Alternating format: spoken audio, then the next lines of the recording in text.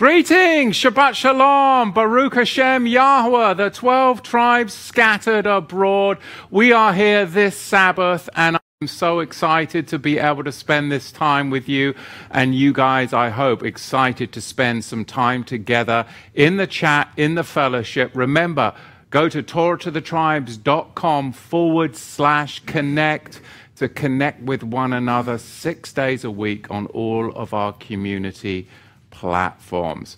Well, I was really surprised. I had some telephone calls this week, some texts, and quite a few emails thanking me for last week's teaching about money.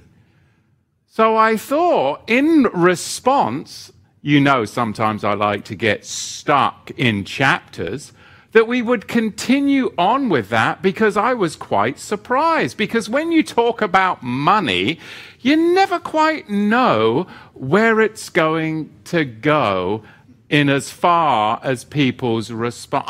You're talking about money. That's because you want money. But there wasn't any of that. So I think I have a mature audience. Praise Yahweh that we grew up. Praise Yahweh, because ultimately the Bible is all about the maturing of the saints. And the responses I got and the encouragement that I got this week really surprised me. And that encourages me, especially in a time when I think money and what's going on economically better is something that we should be very, very aware of. This is the appropriate time, I believe, to continue on part B of chapter 5 of the book of Acts, using, of course, Ananias and Sapphira last week as what not to do. Let's jump back into where we were last week, and I want to expand upon 3 things that I said last week and expand to give you a total of 8 points for us to jump off to today when we're talking about stewardship and we're talking about how Yahweh wants us to live. Because the purpose, and here's the purpose, and this is what really encouraged me, people understood the purpose for why I was teaching this. Because guess what? Torah to the Tribes and ministry doesn't need your money. I don't need your money. You don't need your money. Because guess what? If we understand the principles that the Bible teaches, it's all about the life of a sharecropper and stewardship. Because it isn't ours and He's in control. And ultimately, I believe that Yahweh will provide through His people. But ultimately, it's because Yahweh is moving in people, or people are not allowing Yahweh to move in their lives. And then they get the consequences of that. This year, 2021, I think a lot more people are going to see the reality of the way that they have lived in the past now come to fruition for either blessing or troubles. So I hope it's not too late to correct the course, but this year I think is where the rubber hits the road, because there has been, I believe, intentional implosion of the middle class. You can see last year, we are now moving into a technocracy where you've got big tech, big box stores are made more money last year than any year. Yet the middle class, your small business owners, is being decimated. So what you're going to end up is in that totalitarian society where you have technocracy, and then you have poverty, which is a serf class. So that's why this is so important, because this isn't anything that hasn't happened before. It's just in a modern way it's happening with technology. Now, sometimes I get discouraged, and then this week I went to the book of Kings because I was like, oh my goodness, the leadership in this country, the leadership, what's happening in the world. And Yahweh just showed me through the Kings, not that I didn't know because I've read it so many times, but I have my hand upon my people, Matthew. There has been wicked leaders for millennia. And sometimes they reigned for 17 years or 22 years. And then another successive wicked leader came in. But Yahweh always said that in spite of that, his people, he would be faithful to. They would show their devotion by fearing Yahweh. And then he, in turn, would respond to them by being faithful to the promises of David. So in all of this economic uncertainty in which we do now live, I know this, that Yahweh is on the throne, that no matter what leadership that we end up with in any country in the world, it has happened before. Wicked leaders, good leaders, the kings of Israel, the kings of Judah, the majority wicked for generations upon generations. And in spite of that, Yahweh is faithful to the promises of Messiah ben David, and his people respond to his faithfulness by fearing him. And with that, we continue to be who we're going to be in the midst of wickedness. It matters not. And that is a surety. But there are some things that we can do to ensure that we don't enslave ourselves and become surety for a system of wickedness. And that is called stewardship when it comes to our finances. The witness of Ananias and Sapphira reveals the window from heaven was closed on them, was it not? In contrast, you're going to see in the next chapter with Stephen, the window from heaven was opened. So that's the premise when it comes to the Bible and money. Either you have an open window to heaven or a closed window to heaven. It's that simple, and it's got to do with money and stewardship. Chapter 5 and verse 1. And a certain man named Ananias with Sapphira his wife sold a possession. And he kept back part of the price, his wife also knowing, and brought a certain part and laid it at the apostles' feet. But Peter said, Ananias, why has Satan filled your heart? So we have to see that this is a spiritual component behind stewardship or lack of it thereof. For you lie to the Ruach HaKodesh and to keep back part of the price of the land. So last week I touched on 3 points. I'm going to give you the other 5. So in total, there's 8 points, those of you that like to make notes, 8 points to understand the Bible and money, leading to an open window to heaven. Because that's what Yahweh wants for all of us, is to be like Stephen and access that open window to heaven. Last week I touched on 3. Number 1, I touched on the law of the sharecropper versus the law of cause and effect. Which one do you want?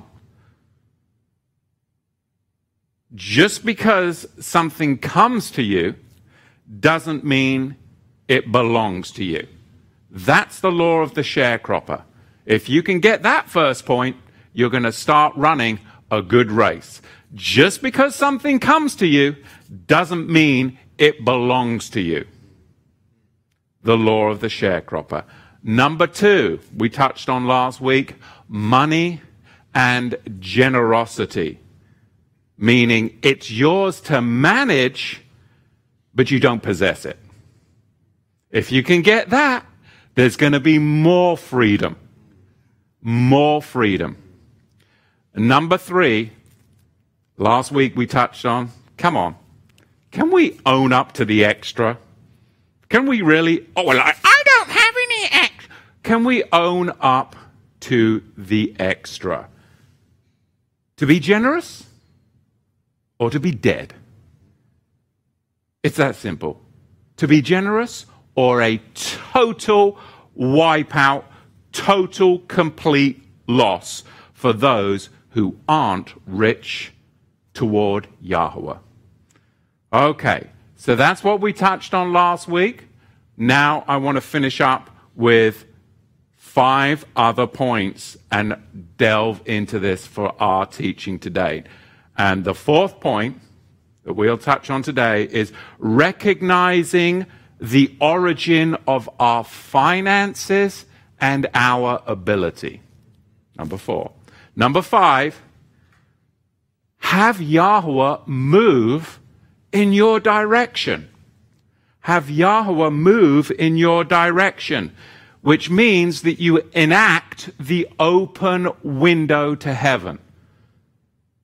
Now, there's ways that we can have Yahweh move in our direction by keeping his commandments, meaning at certain times of the month, according to his cycle, he moves in our direction on the Sabbath, on the feast days. He moves in our direction when we talk about him while we're breaking bread together, when we bless the food and we bless the Kiddush and we are thankful. He moves in our direction because these are things that we were communicated to through the prophets in the scripture.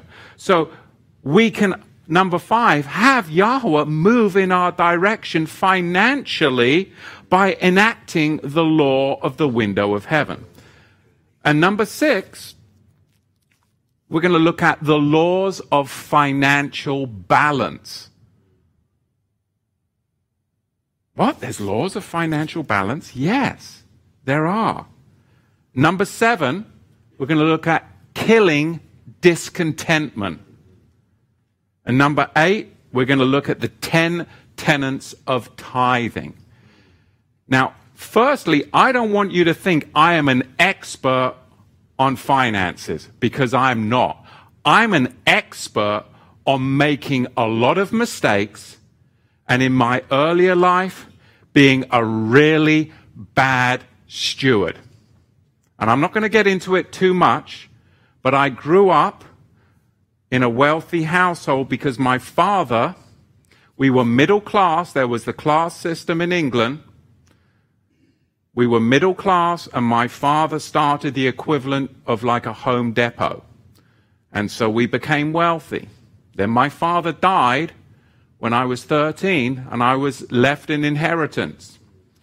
I came over here when I was 19 as a trust fund boy.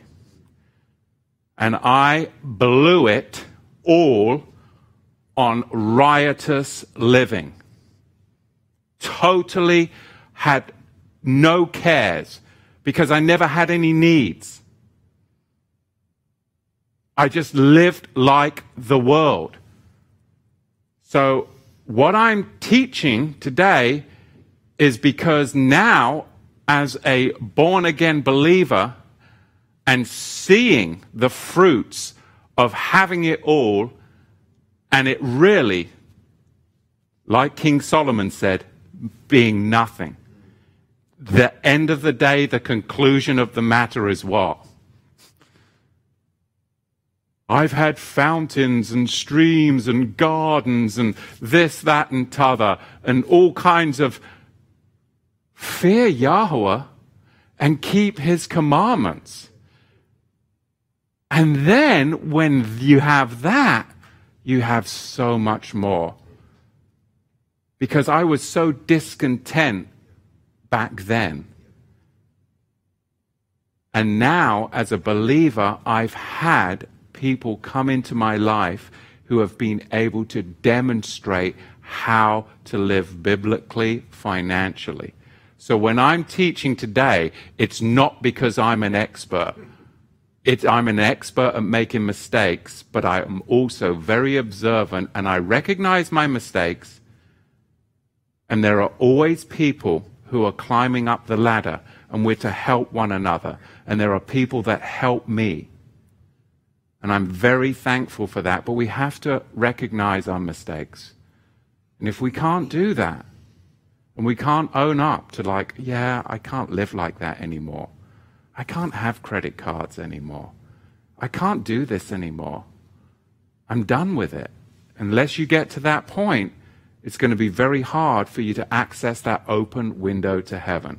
So let's jump into this. Number 4, recognizing the origin of our finances and ability. So we know that Yahweh was living in the tabernacle, and David couldn't build the temple because he had what? Blood money. Blood on his hands, right? So David, no matter what he did, he couldn't access what Solomon could access, right? Because of the way that he had lived. David, therefore, prepared the way for Solomon. And what did Solomon have? Finances, access to the cedars of Lebanon, access to master craftsmen. And Solomon tells us this, it's written in the scriptures, 1 Chronicles 29 verse 10, this is the open window to heaven. Listen, 1 Chronicles 29 verse 10.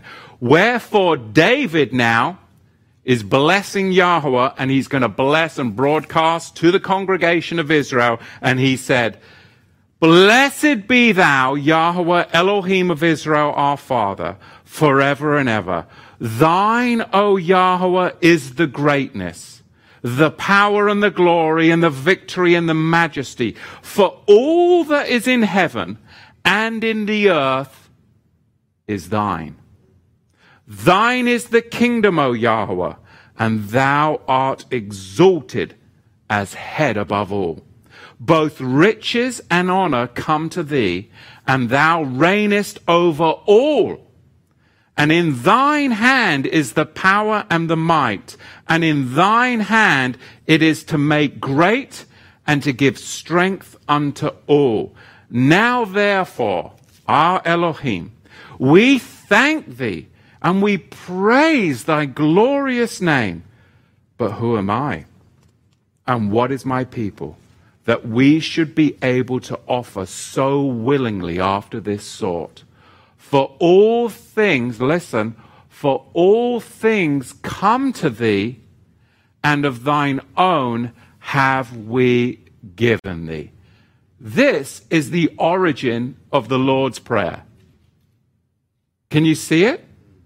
And the objective is, everything's Yahweh's, everything comes from him, and when we get to steward it, we get the honor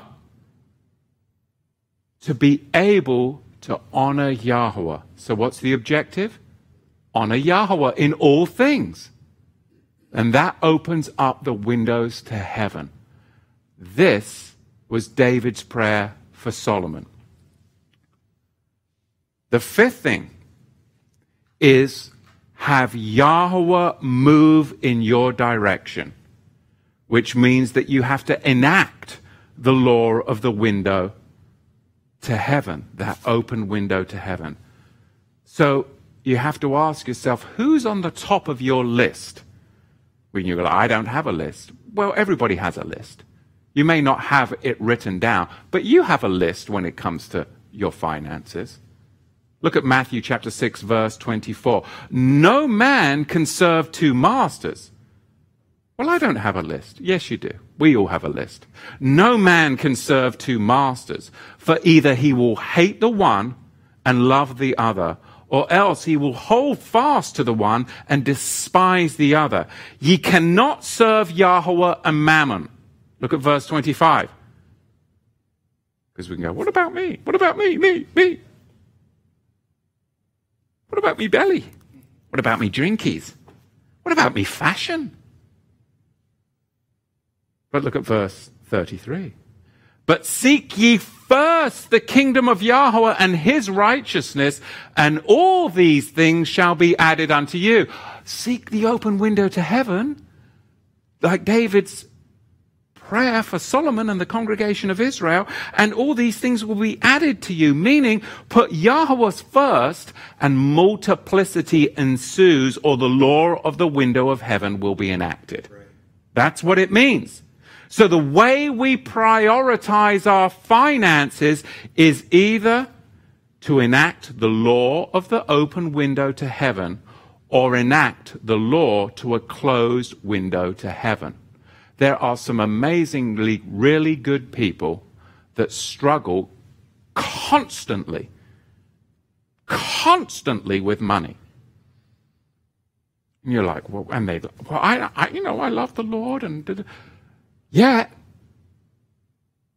they've inadvertently enacted the closed window to heaven in their life and don't realize it.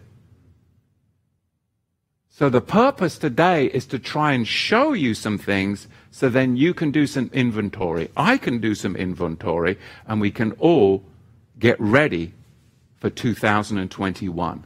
Because this year, the rubber hits the road. Economically, let's be prepared. Let's be prepared for what is coming down the pike. The way we prioritize our finances is either going to enact the open window to heaven or enact the law to a closed window to heaven. And no matter, I know this is going to offend some people, no matter how hard you work, no matter how hard you save, and no matter how hard you pray, yes, I said that, pray, if you've inadvertently enacted the law of the closed window to heaven, you'll be stuck.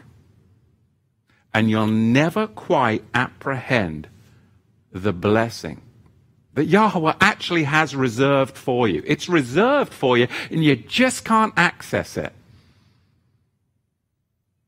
Because there are laws within the Scripture that are waiting for you to align with. But there are also other laws within the Scripture that will lock you into a way that is not beneficial for you. That's the way the Scripture works.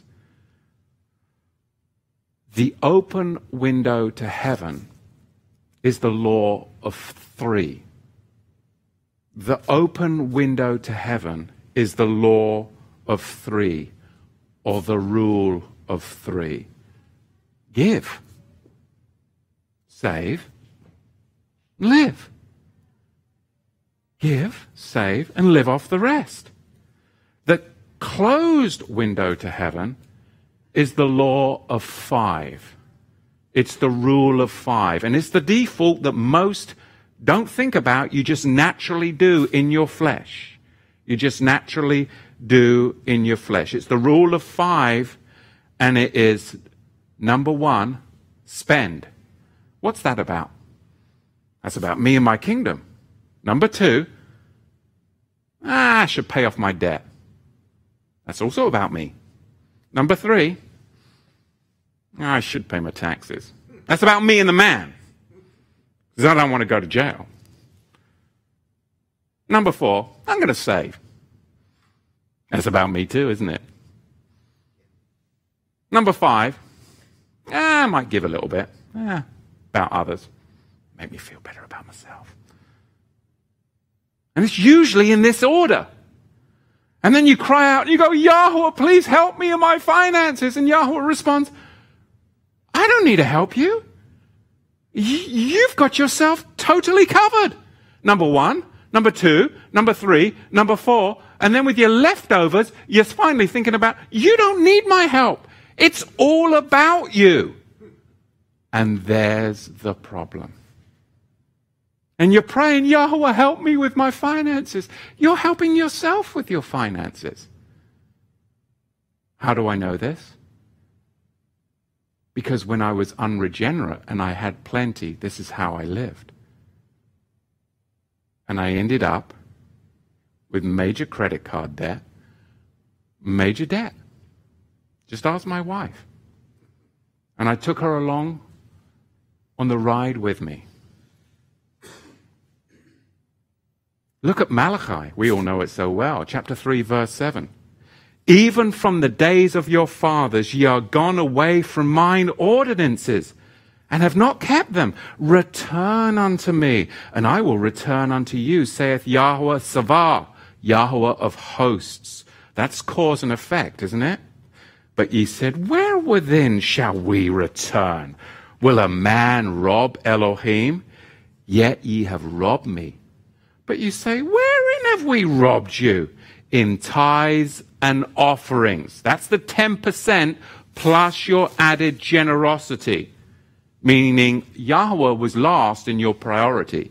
You were number 1, number 2, number 3, number 4. Number 5, a little bit about giving to others. But it wasn't generosity. It was really because you wanted to feel kind of good about yourself. Because you know that it's all about you. Right? And I'm not talking to any of you. I'm talking to human carnal nature and the world that we live in. The society that tries to enslave us is a debt society. But Yahweh gives us a whole out. And it's all in the life of a sharecropper. And it's freedom. Freedom. Ye are cursed with a curse, verse 9. For ye have robbed me, even this whole nation. We've been robbed in this whole nation. Yahweh's been robbed for centuries. Bring ye all the tithes into the storehouse. This isn't the leftovers, last in priority. That there may be meat in thine house. And here's the point. And prove me. So Yahweh says, hey, here's the biblical way to live financially. Why don't you prove me? That's kind of scary, isn't it? Puts it back on you. Prove me. Now herewith, says Yahweh Savah of hosts, if I will not open you the windows of heaven, I'm not making this stuff up, right? This is quite clear. And pour out a blessing that there shall not be room enough to receive it. Oh, this is real. Try putting Yahweh first by giving, and then you change the equation to living. Try and put Yahweh first in giving, and you'll change the equation to living. It's the open window of heaven and blessing. Change your priority. Matthew. In case some of you think I'm picking on you. Those that know me and know my story know that I'm qualified to teach this, not because I've got it figured out, because I have made so many mistakes, because I had it all and I didn't even manage it at all.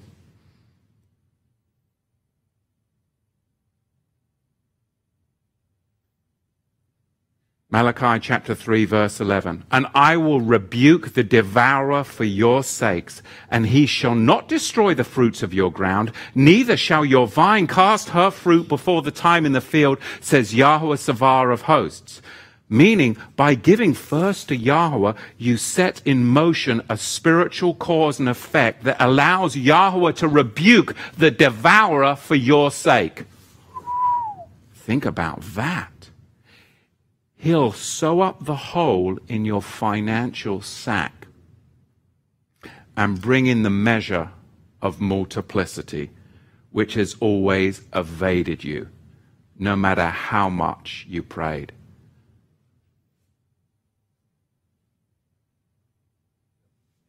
Do any of you ever feel like you have a hole in your sack? Right? And you're like, oh my goodness. And it just, what's going on?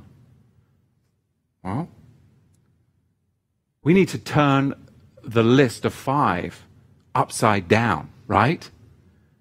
Greed is the person that assumes that it belongs to them.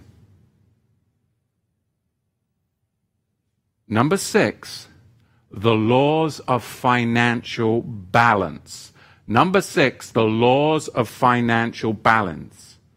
And that gives you the margin to lend and not be in debt. That's Yahweh's desire for us. The blessing is to lend and not to borrow. And if you do lend, then of course you don't charge interest to your brethren. Deuteronomy chapter 28, verse 12. I'll give you 3 points here on the 3 laws of financial balance. Yahweh says in Deuteronomy 28, verse 12, Yahweh shall open, remember it's all about the open window to heaven. Yahweh shall open unto thee his good treasure, the heaven, to give the rain unto thy land in his season, and to bless all the work of thine hand, and thou shalt lend unto many nations, and thou shalt not borrow. So if you're asking for the open window to heaven in your finances, and you're borrowing, credit card debt, car loans, all that kind of stuff, is it going to happen? It can't happen. No matter how hard you pray, you're working against the promises of Scripture. We were never taught, I was never taught this in the church. And Yahweh shall make thee the head and not the tail. The problem is, America is now the tail of China. Finally, the British were like, we're the tail of the EU. We've got to get out. Brexit. Is it too late? This is the setup. It's a macro level and a micro level, but it's the same thing because it's been exemplified to us by the globalists. Because finally, this is a financial implosion that has been brought about through a health crisis. It's a financial virus that is being deliberately put on the world to make the population of the world debtors. And technocracy will be the ones holding the currency, and it will be a digital currency because they're going to burn this whole system down. Because ultimately, this is a spiritual component. And we know in the book of Revelation that they are trading in souls. Satan, tie that in with Ezekiel 28. Number 2, the second law of the financial balance. Oh, I haven't finished number 1, had I? I'm still reading Deuteronomy 28, verse 12. That thou shalt not borrow, and Yahweh shall make thee the head and not the tail, and thou shalt be above only, and thou shalt not be beneath. Meaning an open heaven to Yahweh's good treasure is contingent upon what? Anybody? What is it contingent on? It says it right there, not being in debt. It's contingent upon not being in debt. Number 1. You have to have a point of reference. If you have no point of reference, then you're always going to struggle. Where are we? Where are we going? Where's the money going? Where's it going? Where is it going? If you don't know where it's going, then you have no point of reference on which to correct. It's all about balance, is all about, constantly correcting, isn't it? And if you don't know where you're going, you can't constantly correct. Think about that, the laws of financial balance. Constantly correcting. Number 2, Proverbs 25, verse 28. He that hath no rule over his own life, this was me. I told you I came over to America and I had a big bank account. He was a trust fund boy. He that hath no rule over his life, his spirit, is like a city that is broken down with no boundaries. 19 years old, land in Seattle with a big bank account and nobody to tell me what to do. Can you imagine what this crazy guy got up to? I don't even want you to imagine. A guy that came from a lockdown boarding school, military, total control, and then coming over here,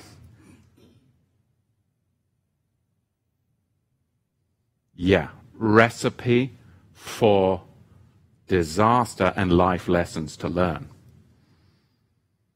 He that hath no rule over his life spirit is like a city that is broken down and without walls.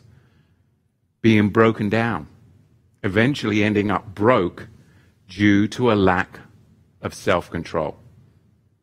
That's more. That was me. That was me. But when we make constant corrections, we start to walk with balance. We look at debt, we look at spending, we look at giving, and we start to make those constant corrections, we can come out of this darkness.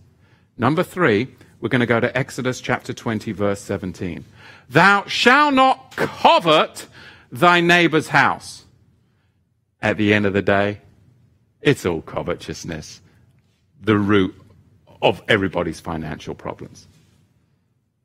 Thou shalt not covet thy neighbor's house. Thou shalt not covet thy neighbor's wife, nor his manservant, nor his maidservant, nor his ox, nor his ass, nor anything that is thy neighbor's. We've got to have a clear objective. What are you trying to accomplish? Well, I want what he's got. I like that house. I like that horse. That's got some good horsepower. Isn't it that we're trying to accomplish the same thing? To honor Yahweh. And then you're free. You see, covetousness breeds debt. And debt prevents you from being generous. You might want to be generous, might be in your heart, but you can't. And then people get stuck. Why can't you? Well, because you're a slave. But why would you be a slave when Yahushua has set you free? Galatians chapter 4, verse 7. So you are no longer in servitude, in debt slavery, but you are now, you have an inheritance.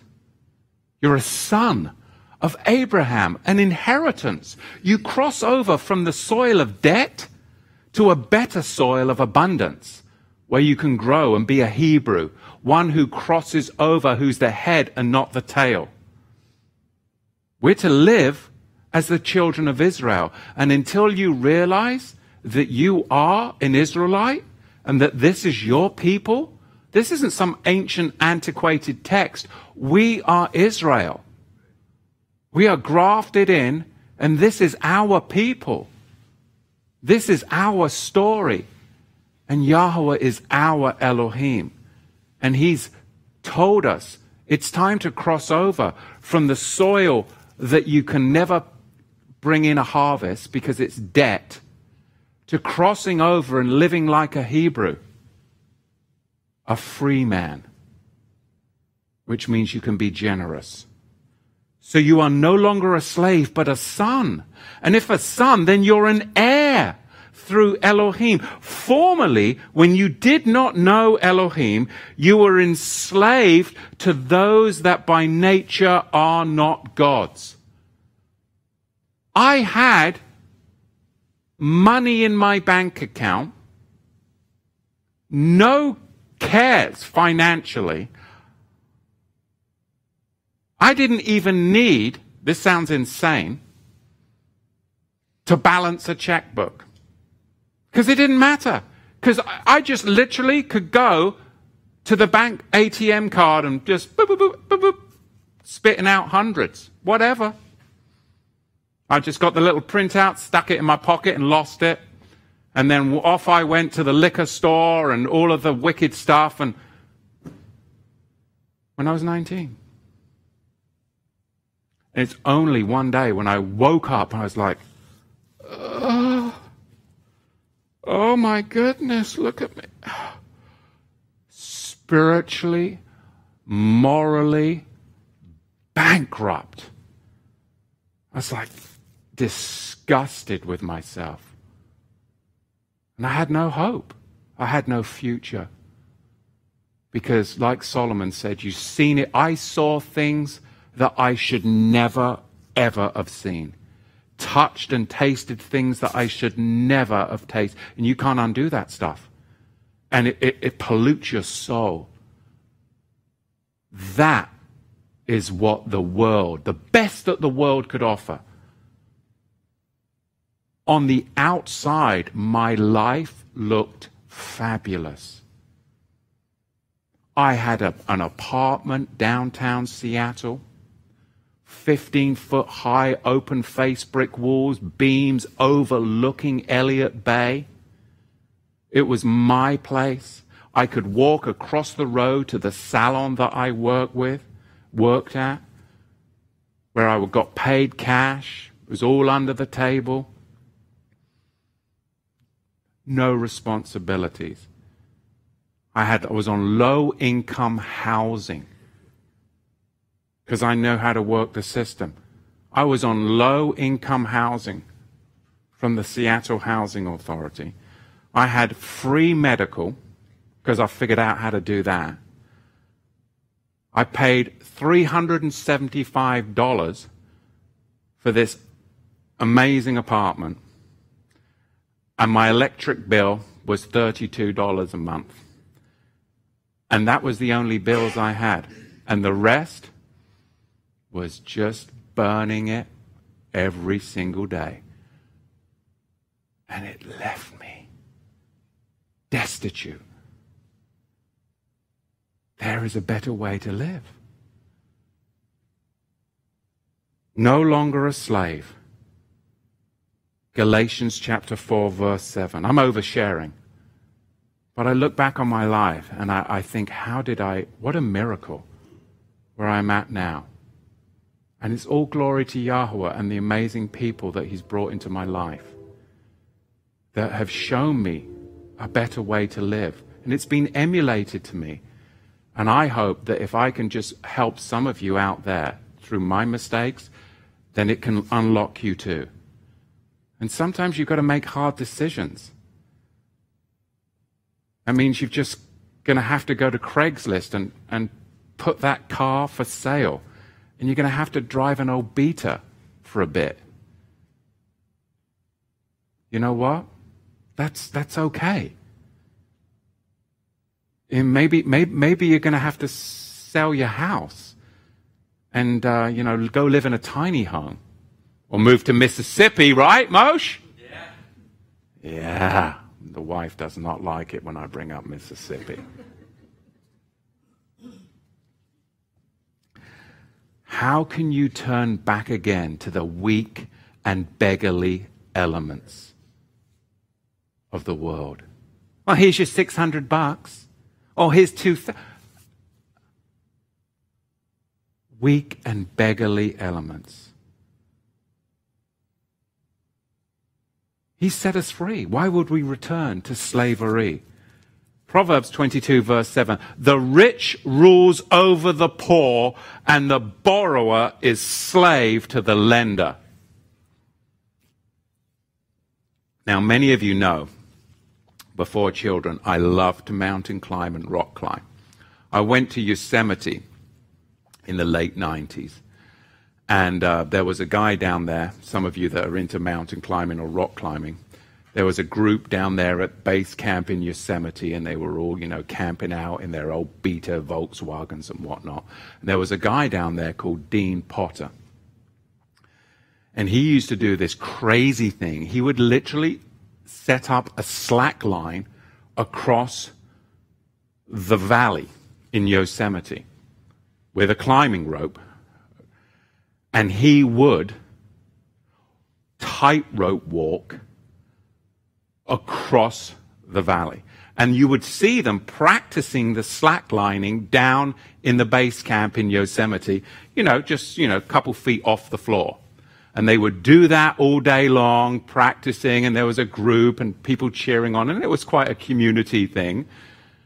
And then, once they had done it, and they were like, they had been successful for the length of rope, they would go and do it and put a slack line up with thousands of feet below them and do the same thing. No safety. The guy that did this the best, and you can see him on YouTube, was a guy called Dean Potter. Now, eventually, this wasn't good enough for him. He got into the bat suits, the wing suits. And I think that's when he died. And if you haven't seen the wing suits and the bat suits, I would love to do that someday.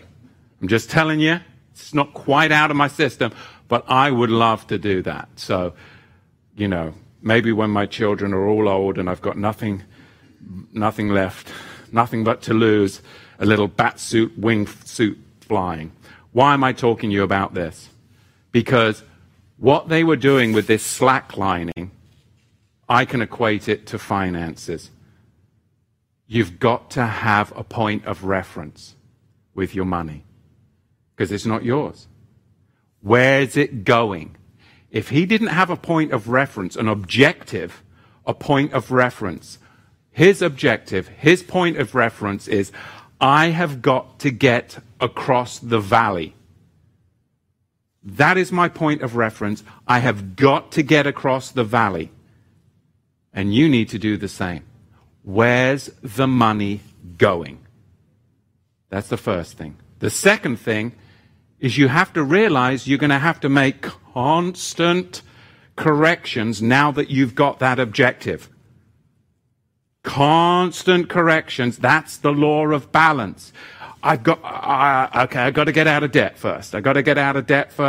Now I've got to change my spending. I got to change my spending. And I'm going to start giving. Okay? There's your second point. Your third point, you got to get a clear objective. What was his objective? I want to live. I do not want to fall to the valley floor. Our objective, I want to live. I do not want a total loss. Therefore, I'm going to honor Yahweh. Because otherwise, it's the man that builds bigger barns, and it's a total wipeout. So there you go, money. Number one, you have to have a point of reference. I'm getting across the valley to the other side. Number two, I do realize that I'm going to make constant corrections when I do that. Meaning, I got to have financial balance. I've got to get out of debt. And I've got to change the way I'm spending. And I've got to start giving. And number three, clear objective. I don't want to die. I do not want to fall down to the valley floor. I do not want to be the man who's building bigger barns, and then Yahweh says, I want it now, tonight. A total loss, a total wipeout. Because you're not taking anything with you. So therefore now, honor Yahweh. Honor Yahweh. That's important. That's my Yosemite lesson for you. Number 7. I'm going off today But you know what? I need a little bit of light refreshment from tripping out too much about what's going on in the world and worrying about what's going on in the world. And I thought, well, seeing as I got such a positive response, I think I could continue a little bit more from my life experiences and try and help and encourage you out there in preparation for this crazy economic downturn that's about to come this year, okay? Because if we get this stuff right, we're going to be okay. Because you'll be in an open window to heaven regardless what the Luciferic realm is doing. Number 7, are we content or are you discontent? Content or discontent? That is the question. Not to be or not to be. It's to be content or discontent. That is the question. Because awareness... Look at that guy's house. Look at that guy's... Look what he's got. Awareness brings about discontentment. Covetousness. Until we were aware of somebody else's stuff, we were quite happy, weren't we?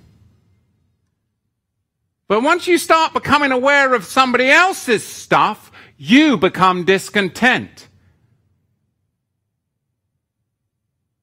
Those of you that live in subdivision living, look at his grass. Right? And then the next thing you know, you've got to try and make your grass better than his grass. This is a real thing.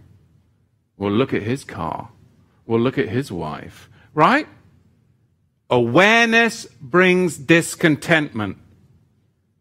It fuels covetousness. 1 Timothy chapter 6, verse 6.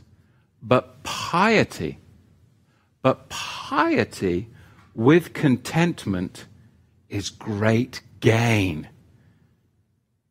Yirah, piety, holiness, the fear of Yahweh is what brings about the open window to heaven. That's the healing to covetousness. It's piety. It brings about contentment. Because covetousness is a symptom of discontentment. And don't you want to be content? I want to be content. Therefore, be pious. You see, Satan has brainwashed a bunch of you out there into thinking that great gain is a bigger house, a speedboat, a better car, maybe a bigger nest egg. No, that's not true. All that is something that's going to fuel the fires for your discontentment. Especially if it comes at the expense of piety and the shrinking back from Yahweh because you have a worldly life. You'll end up more discontent because you're chasing rainbows instead of chasing Yahweh. Piety, holiness is what brings contentment. A bigger car, a bigger house, a bigger nest egg. That's not going to bring contentment. That fuels the fires of discontentment. Because it usually comes at the expense of piety and the shrinking back from Yahweh. Why? Because you don't have as much time for Yahweh in your pursuit for the things that you're trying to gain. But truly, great gain is surrendering your life to Yahweh, and therefore you become content. Does that make sense? The world tells you great gain is more stuff. Therefore, you will actually become more discontent. You know, you see the guy driving down the freeway, and he's got the massive RV packed with trash every... And you're like, oh my goodness. I mean, for me, it's just like, I've tried that. No. That's a lot of stuff to be hauling around, right? If great gain is defined by the world, then we die with gaining not a single thing. Because we get to leave it all behind. I mean, the pharaohs tried to pack it out. It didn't work well for them, did it? So the question you have to look and ask yourself is, when were you the most content?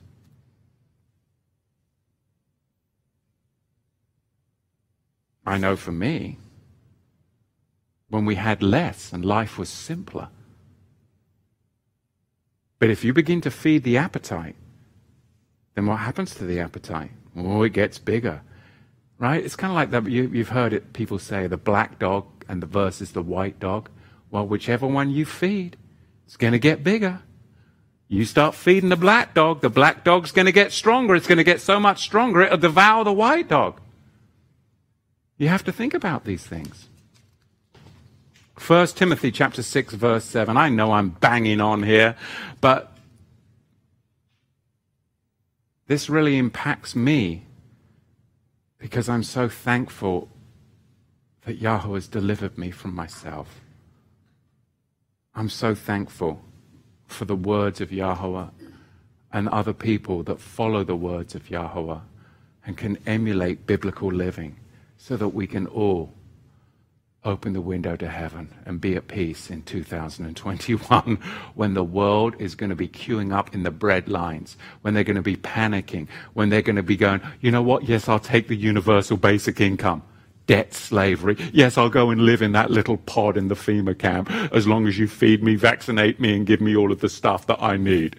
Yes, people will be thankful that they don't have a job.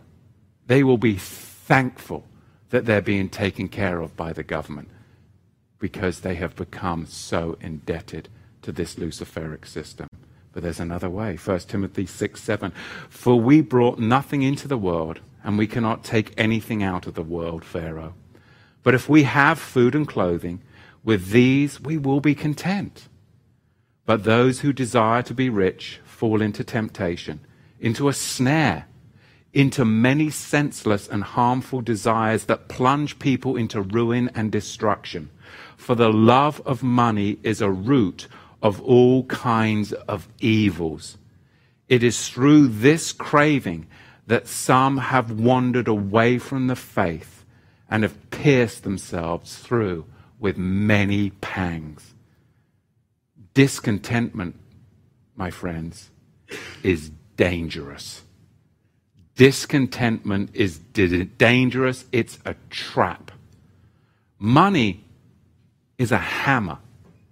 Money is a saw.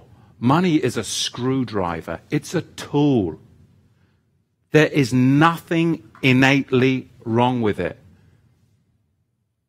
When I first started to collect weapons, handguns and long guns, my wife was very nervous about it. And I said, honey, it's a tool. It's not innately evil. It's a machine. It's a tool. That's all it is. It's how it's stewarded and how you approach it and how you use it. But it's not innately evil. It's a tool. It's not good. It's a tool. It's in the hands of the person that it can become wicked or be used for great good. Money's the same thing. It's a tool. There's nothing innately wrong with it. It's how you view it. It's how you use it.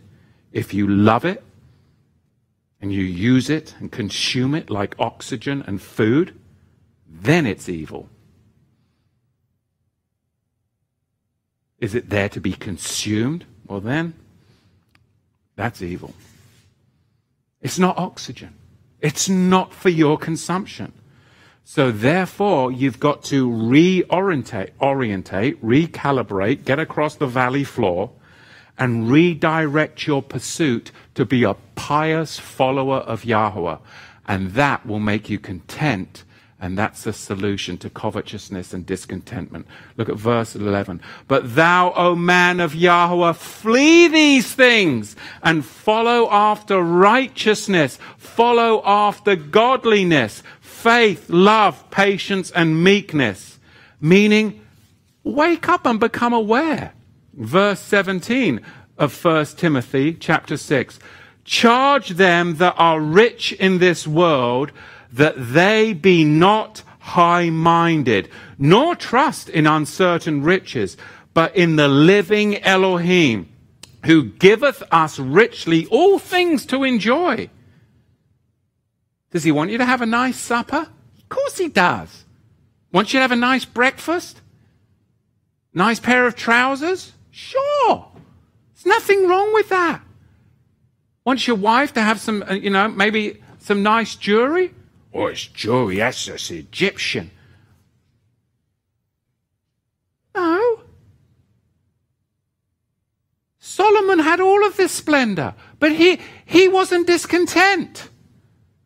Well, we did have a problem with horses and women, amongst a few other things. So maybe I'll retract that. But he shouldn't have been discontent. Look at verse 18. But they do good, that they be rich in good works, ready to distribute, willing to communicate, laying up store for themselves a good foundation against the time to come, that they may lay hold on eternal life. Covetousness fuels the flames of discontentment. If all you're aware of is what you don't have, it's going to fuel your discontentment. It's going to fuel your spending. It's going to fuel your debt. It's going to fuel your unhappiness, because it's an appetite that can never be fully satisfied. And that is evil. It's not the tool. It's not the tool. I'll give you a biblical equation, okay?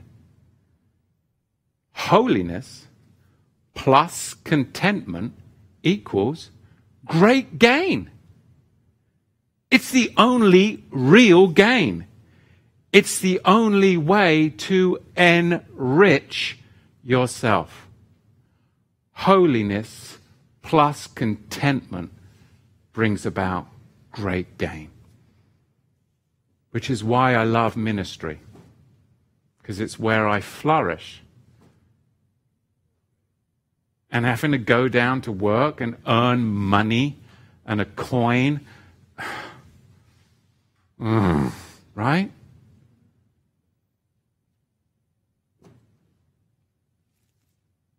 I love this, as I'm sure you guys love ministry, because we want to do things kingdom ways for kingdom equations. Holiness plus contentment equals great gain. Two things to be aware of. What do we need and what we don't need? Meaning we need to become less aware and we need to become more aware. Well, that's an oxymoron. No, let me explain. What do we need to become less aware of? What you don't have.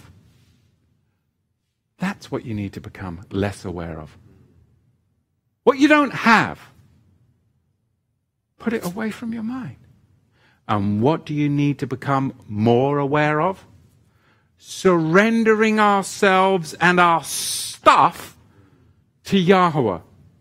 Good works and distributing generously. That's what we need to become more aware of. And then you'll get contentment. And I'll finish up with my 8th point, which is the 10 tenets of tithing. The 10 tenets of tithing. We'll make it quick. Number 1, tithing was before Moshe. It's a Melchizedek requirement. Genesis 14:19 through 20. It's called in the Hebrew the Ma'aser. Tithing was before Moshe. Number 2, Jacob offers a tithe, which is a 10th of all. Genesis 28, verse 20 through 22. Number 3, the tithe law of commandments, this is where people go wrong. The tithe law of commandments contained in ordinances is introduced under the book of the law. Leviticus 27 verse 30. When people try to put tithing in a Levitical breakdown, that doesn't work because we are no longer under the law, the book of the law. People love it when I say that. We're no longer under the law, the book of the law. I think Jim Staley does the best impersonation of me when it comes to that. I have a video of that somewhere. I might one day ask him permission to put that up online. He really does a good impression. We're no longer under the law. It's Melchizedek. That's his impression of me. Now me trying to do it, I don't know. Number 4, the tithe law of commandments contained in ordinances is established for the Levites. Numbers 18 verse 21. We're Melchizedek. Number 5, the Levite tithe, again found in Numbers chapter 18, verse 26. But number 6, Nehemiah reestablishes the tithe in Nehemiah chapter 10, verse 35. Number 7, you want to access the principles of plenty? Read Proverbs chapter 3, verse 9 specifically. Test Yahweh, number 9. Number 8, test Yahweh in the tithe. We read it, Malachi chapter 3, verse 10. And number 9, the faithful giver. Read Mark chapter 12, specifically the 40th, 41st verse. And finally, we've gone full circle, back to Genesis. Full circle tithing, it's Melchizedek. Hebrews chapter 7, verses 1 and 2. That will get rid of your discontentment and set you free from this debt slavery that's coming in 2021. So first of all, you've got to see, where is the money going? Secondly, you're going to have to make some constant corrections. You may have to sell your car and buy an old banger. You may have to sell your house and go live in a tiny home. You may have to move to Mississippi. I don't know. But that's all part of the constant corrections. And don't fall to the valley floor. You don't want to be building bigger barns and Yahweh says, I'll require of it tonight. That's a total wipeout, a total loss. This is how we're to live. Give, save, and live off the rest. It's not about dollars. It's always about percentages. 10% is tithes. Now, if you want to be addingly generous, then that's called an offering. The tithe is 10%. It's called a ma'aser. Giving above and beyond is generosity. That's called a teruma, a love offering, seen in Corinthians. Give first where you are being spiritually fed. Because people often ask, well, where should I give? Where are you being spiritually fed?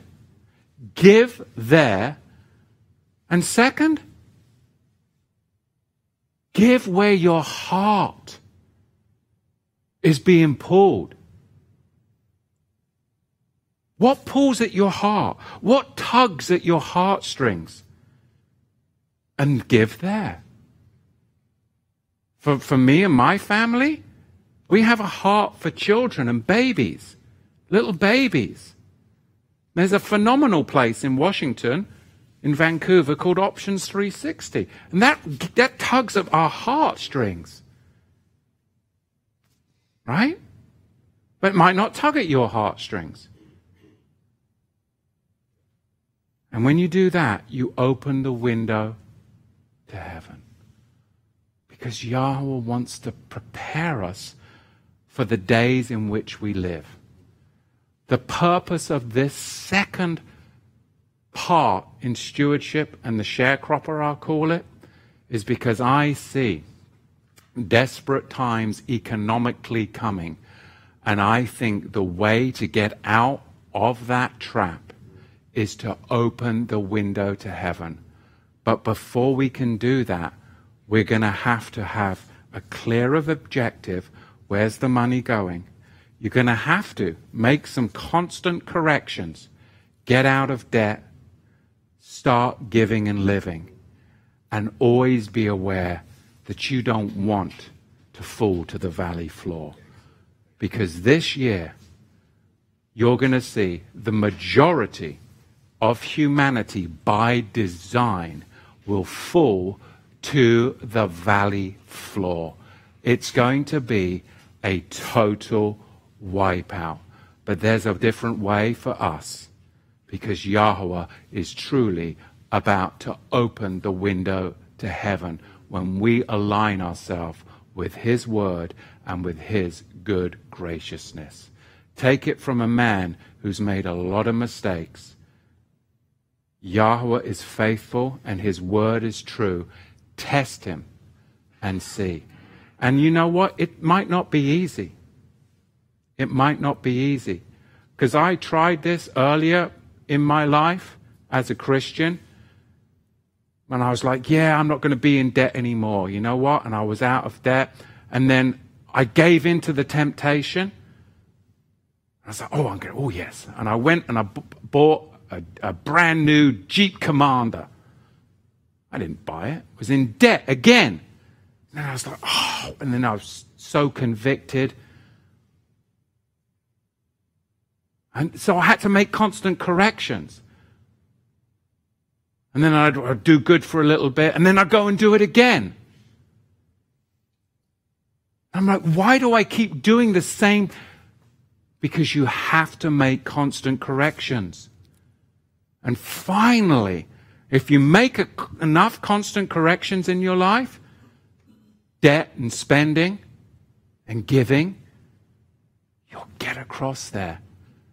And once you've got across the valley floor once, you'll do it again and do it, and you'll be like, I'm free. I'll never want to go back there again. Never. Because you want to be content, which is piety and living right before Yahweh. That's what I want for all of us. And I'm so thankful for the people that Yahweh has put in my life that have helped me. And I'm most thankful, of course, to my Savior that delivered me from myself and my own stupidity by the power of the Holy Spirit. Yahweh is faithful and His word is so true. Let's see what you have got to say in the chat. And I assure you, I promise you, if I have any say in the matter, which I think I do, I will get into chapter 6 next week. But, you know, I'm just a little man on this little planet. Is it such a thing as a planet? Don't start that, for crying out loud. All right. Oh, look, we've got subtitles or text comes up in the video now. Somebody must have put that right there. Okay, all right. If you want me, where are we? Which camera are we on? Red light me. I've got to have a drink. Could have a drink of me bubblies. I lost a bottle of bubbly somewhere. Where did it go? Is it in here? All right. If you want me to respond to a question, then help me by redlining me. And if you're on Facebook, you can't redline on Facebook, hop over to YouTube. And remember, BitChute, deplatforming major right now because it's a technocracy.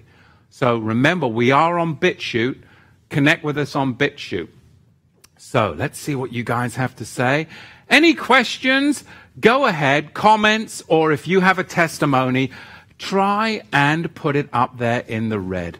Because I tell you what, we are living in amazing times. Let me see here. Here we go. Diesel Grandpa, Shabbat Shalom up there. You guys up in Snohomish. All right. Oh, I think he's talking to somebody else, not us here. Okay, I won't say that when he's talking about babies. Oh, no, that works with what I was saying. Right, he says, at Torah to the tribes, I definitely have a baby I'm in love with. This has been the best 2 weeks of lessons in a while. You have no idea. Love you, brother. Oh, blessings. Blessings. He does. He has got a new grandbaby. He used to be Diesel Dad. Now he's Diesel Grandpa. So, obviously, he's Opening the window of heaven right there. Thomas, Shabbat Shalom, Thomas Liebert. I've been binge listening to a lot of your teachings. Do you have an English accent yet? I drive a semi. Oh, now see, I would love to, I'll put this out there. I would like to do a little road trip with some of you semi drivers. I think that would be fun. Just like in the cab, on a semi with a sleeping cab for a couple of days. I think that would be a blast. I would be a nice little experience. I've never done that in my life. Hey, can I come on a semi run with one of you semi drivers? I think that would be a blast. I think we could talk about Yahweh and sing and worship, and it would be just amazing. And I'm not going to carry any of the heavy stuff. I'm just letting you know. I'm not doing any loading or unloading. I would. You know I would. I drive a semi, and I want you to know that they have blessed not only me, but also my wife and daughter. Glory to Yahweh. Well, praise Yahweh. Shabbat Shalom and blessings to you, Thomas Liebert, and your household. Praise Yahweh. Let's see.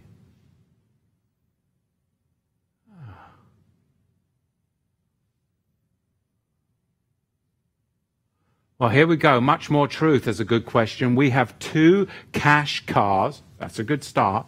Don't own our home, but rent. What do you think of renting? What do I think of renting? That's a great question. I think buying right now is the market. We're at the top. I think wait to buy. Okay. And like I said last week, I'm not the expert on this. I think Dave Ramsey follow his program. In fact, I communicated with dear sister Raquel this week, and we're talking about possibly, if you guys are interested, maybe doing like this Dave Ramsey thing that she might host, that people could, if they want to learn on some of those programs on how to begin to get across the valley floor successfully. There's some good tools. So that might be a question on the renting and the buying type of thing. Yeah. So let's see what else we got here. What else we got here?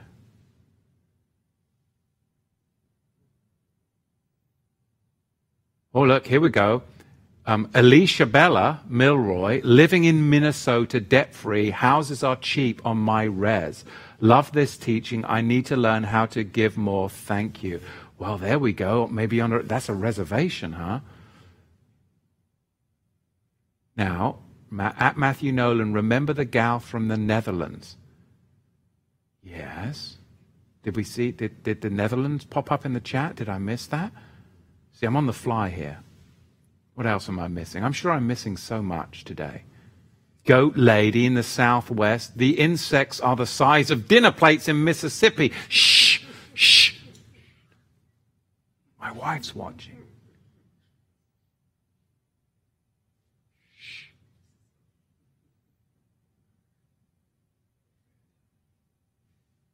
Cairo Alexander. Texas is sitting pretty with its own power grid and exit from the Union. Texas. Well, I was talking to Sister Raquel this week, and I think she's going to exit to, I think you said San Antonio, didn't you? San Antonio. So, yeah, that's supposed to be really good.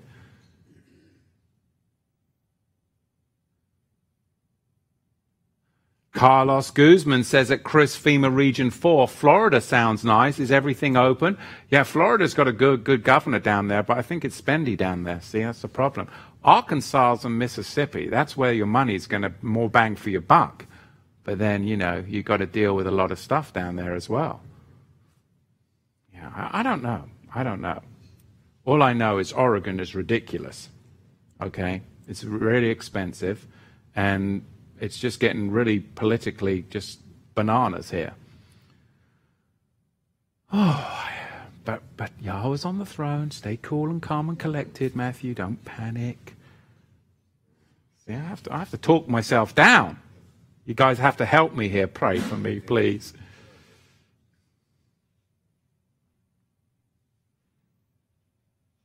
Now, rent or buy, even when you own, quote, this is from John Schukel, a home, you still have to pay taxes to the government for it. Taxes are the same as rent. Yes, it's called getting an allodial title.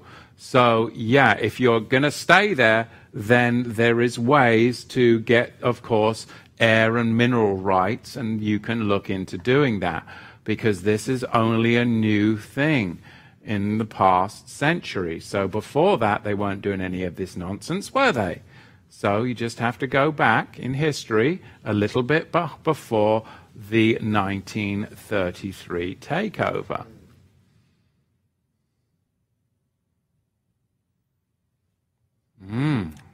So much to talk about.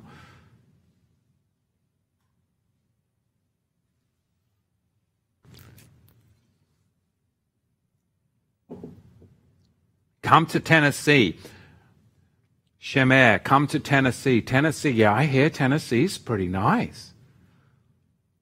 Now, Libby, the Libby Tube. Now, where are you again, Libby? I'm not sure where Libby's at. I forgot. But she's down south. Arkansas?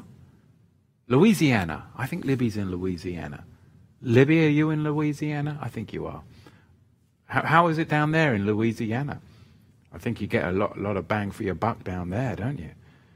Yeah. Mustard Seeds says, come to Georgia, Brother Matthew. Yeah, Georgia, you get a lot of bang for your buck down there in Georgia. You made a face.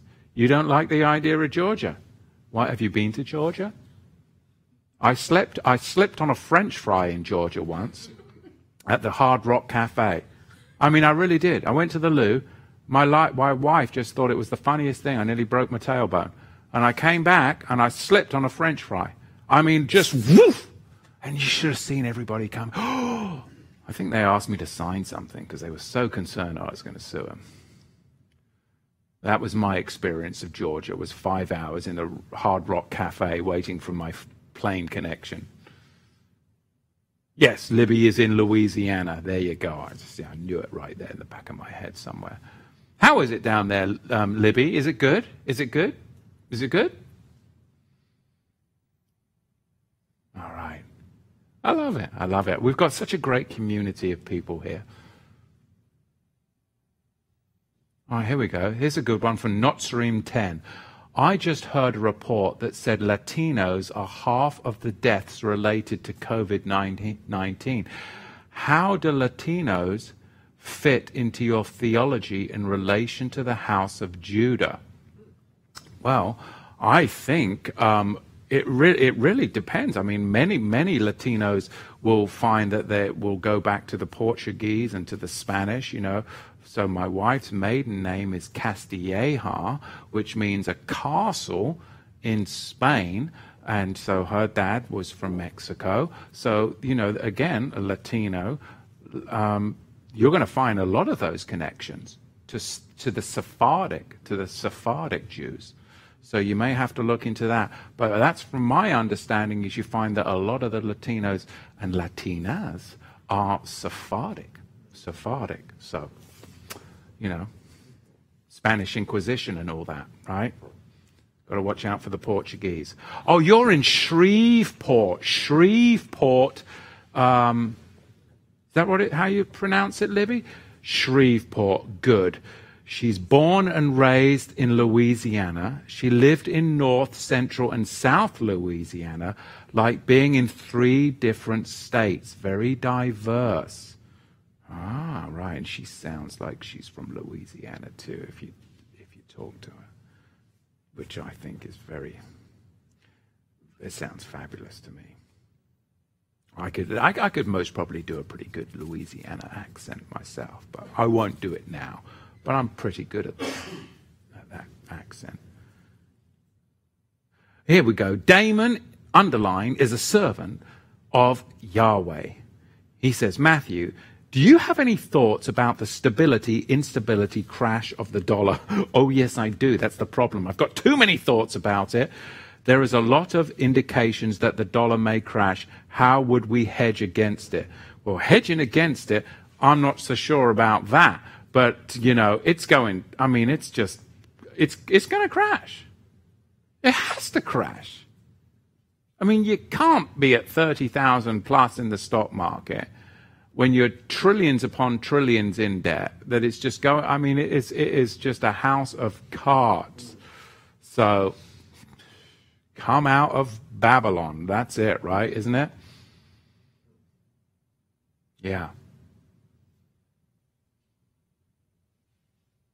Modesto, speaking of dangerous, slippery fries, is it okay for believers to sue for damages? Other believers, the world? Well, it says, you know, to agree with your brother before you go to sue. So, you know, believers and believers, the world, yeah, but other believers, you know, try and talk it out and come to some kind of agreement. You know, always best. Many accents in Louisiana, Libby says. I bet there is. I bet there's many accents in England as well. Then what happens when you've been in America for so long and you're no longer got really an English accent, you haven't got an American accent, you've got I'm like mid-Atlantic, somewhere around the Titanic area. I'm just in between the two, you know. I say I've got this mid-Atlantic accent now because it's, when I go back to England, my brothers sound just so English.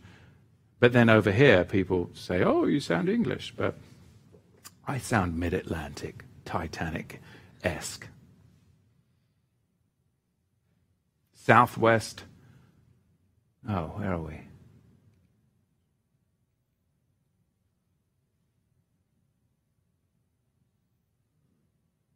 Oh, there we go. Much more truth. You said this earlier. $28 trillion in national debt, mostly to China. Tick tock, tick tock. Look at the national debt clock. That's crazy.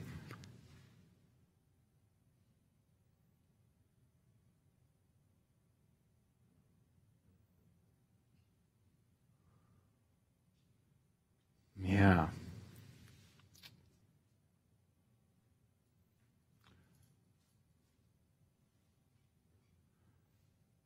Oh, here's a good one. What is your take of investing in the stock market? I think a dollar short and a day late.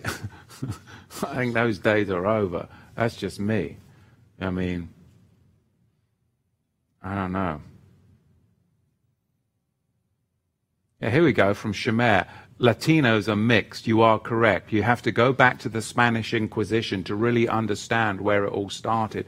The slave trade in the Caribbean. Exactly. Exactly, yes. I love some of the questions that come up here. Totally off the wall here. Lambert Adventure, totally off the wall question. I don't have an answer for you, but I'm going to read it because it's great. Have you ever looked into the 3 skeleton skull structures and its relationship with the 12 tribe genetics? If Ishmael is Muslims, wouldn't Jacob have the same skull structure? What? What are you talking about? I don't know, but I like it. I'd love to talk to you about that. But I have no idea what you're talking about. But I know it would be cool because I'm sure you have got something there. We're talking to skull structures and all of that. Good. We can get into Egyptology. And you can see that Obama's skull structure is the same as what the whole, yeah. Did you ever get into that? Or the what was it? Itmhotep or something? You remember, Larry? Oh, yeah, there's a total, if you look at the Obamas and Egyptologists, and then, you know, did they possibly get some DNA? Did they possibly get some DNA out of some of those pyramidal crypts back in the early 20s and, you know, try to bring back some of the, oh, yes, you see, don't get me down there on that. See, Lambert Adventures getting me in the weird zone again where I love to be.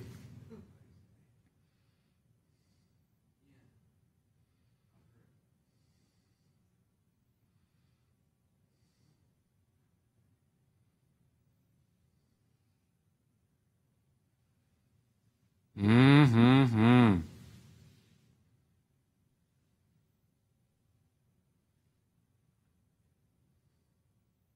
Oh, yeah. Much more truth says Obama looked like King Tut. Or King Tut, King Toot. Listen to me.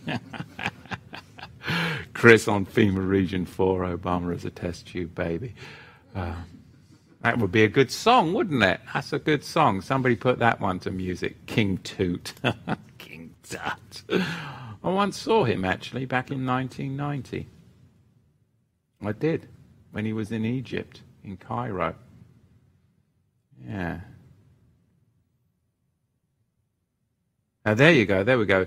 10:4:10. Real wealth in the scriptures, where land with water, livestock, and precious metals. There you go. Oh, my goodness. All right. Cairo Alexander, cloning centers are real. Well, it's true, isn't it? Yeah. You forgot, Randall Rush says, now we're going off on Obama here. See, Matthew, be careful what you start bringing up, because you guys will we encourage one another, don't we? You see? You forgot Obama's mama was a white girl from Kansas. Oh, and then Mark Schroy says it was Akhenaten. Akhenaten? I think so.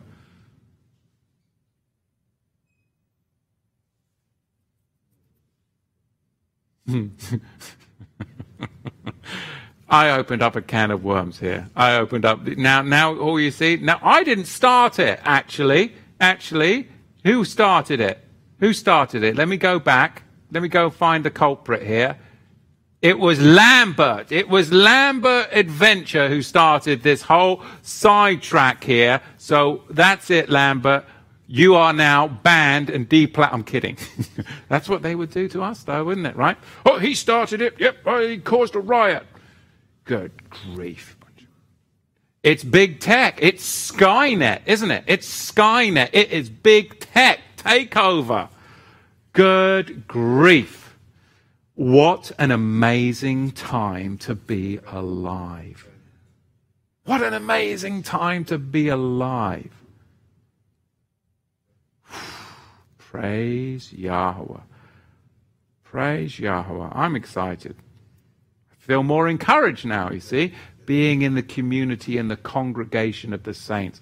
I hope this blesses you and encourages you each Sabbath that we spend together.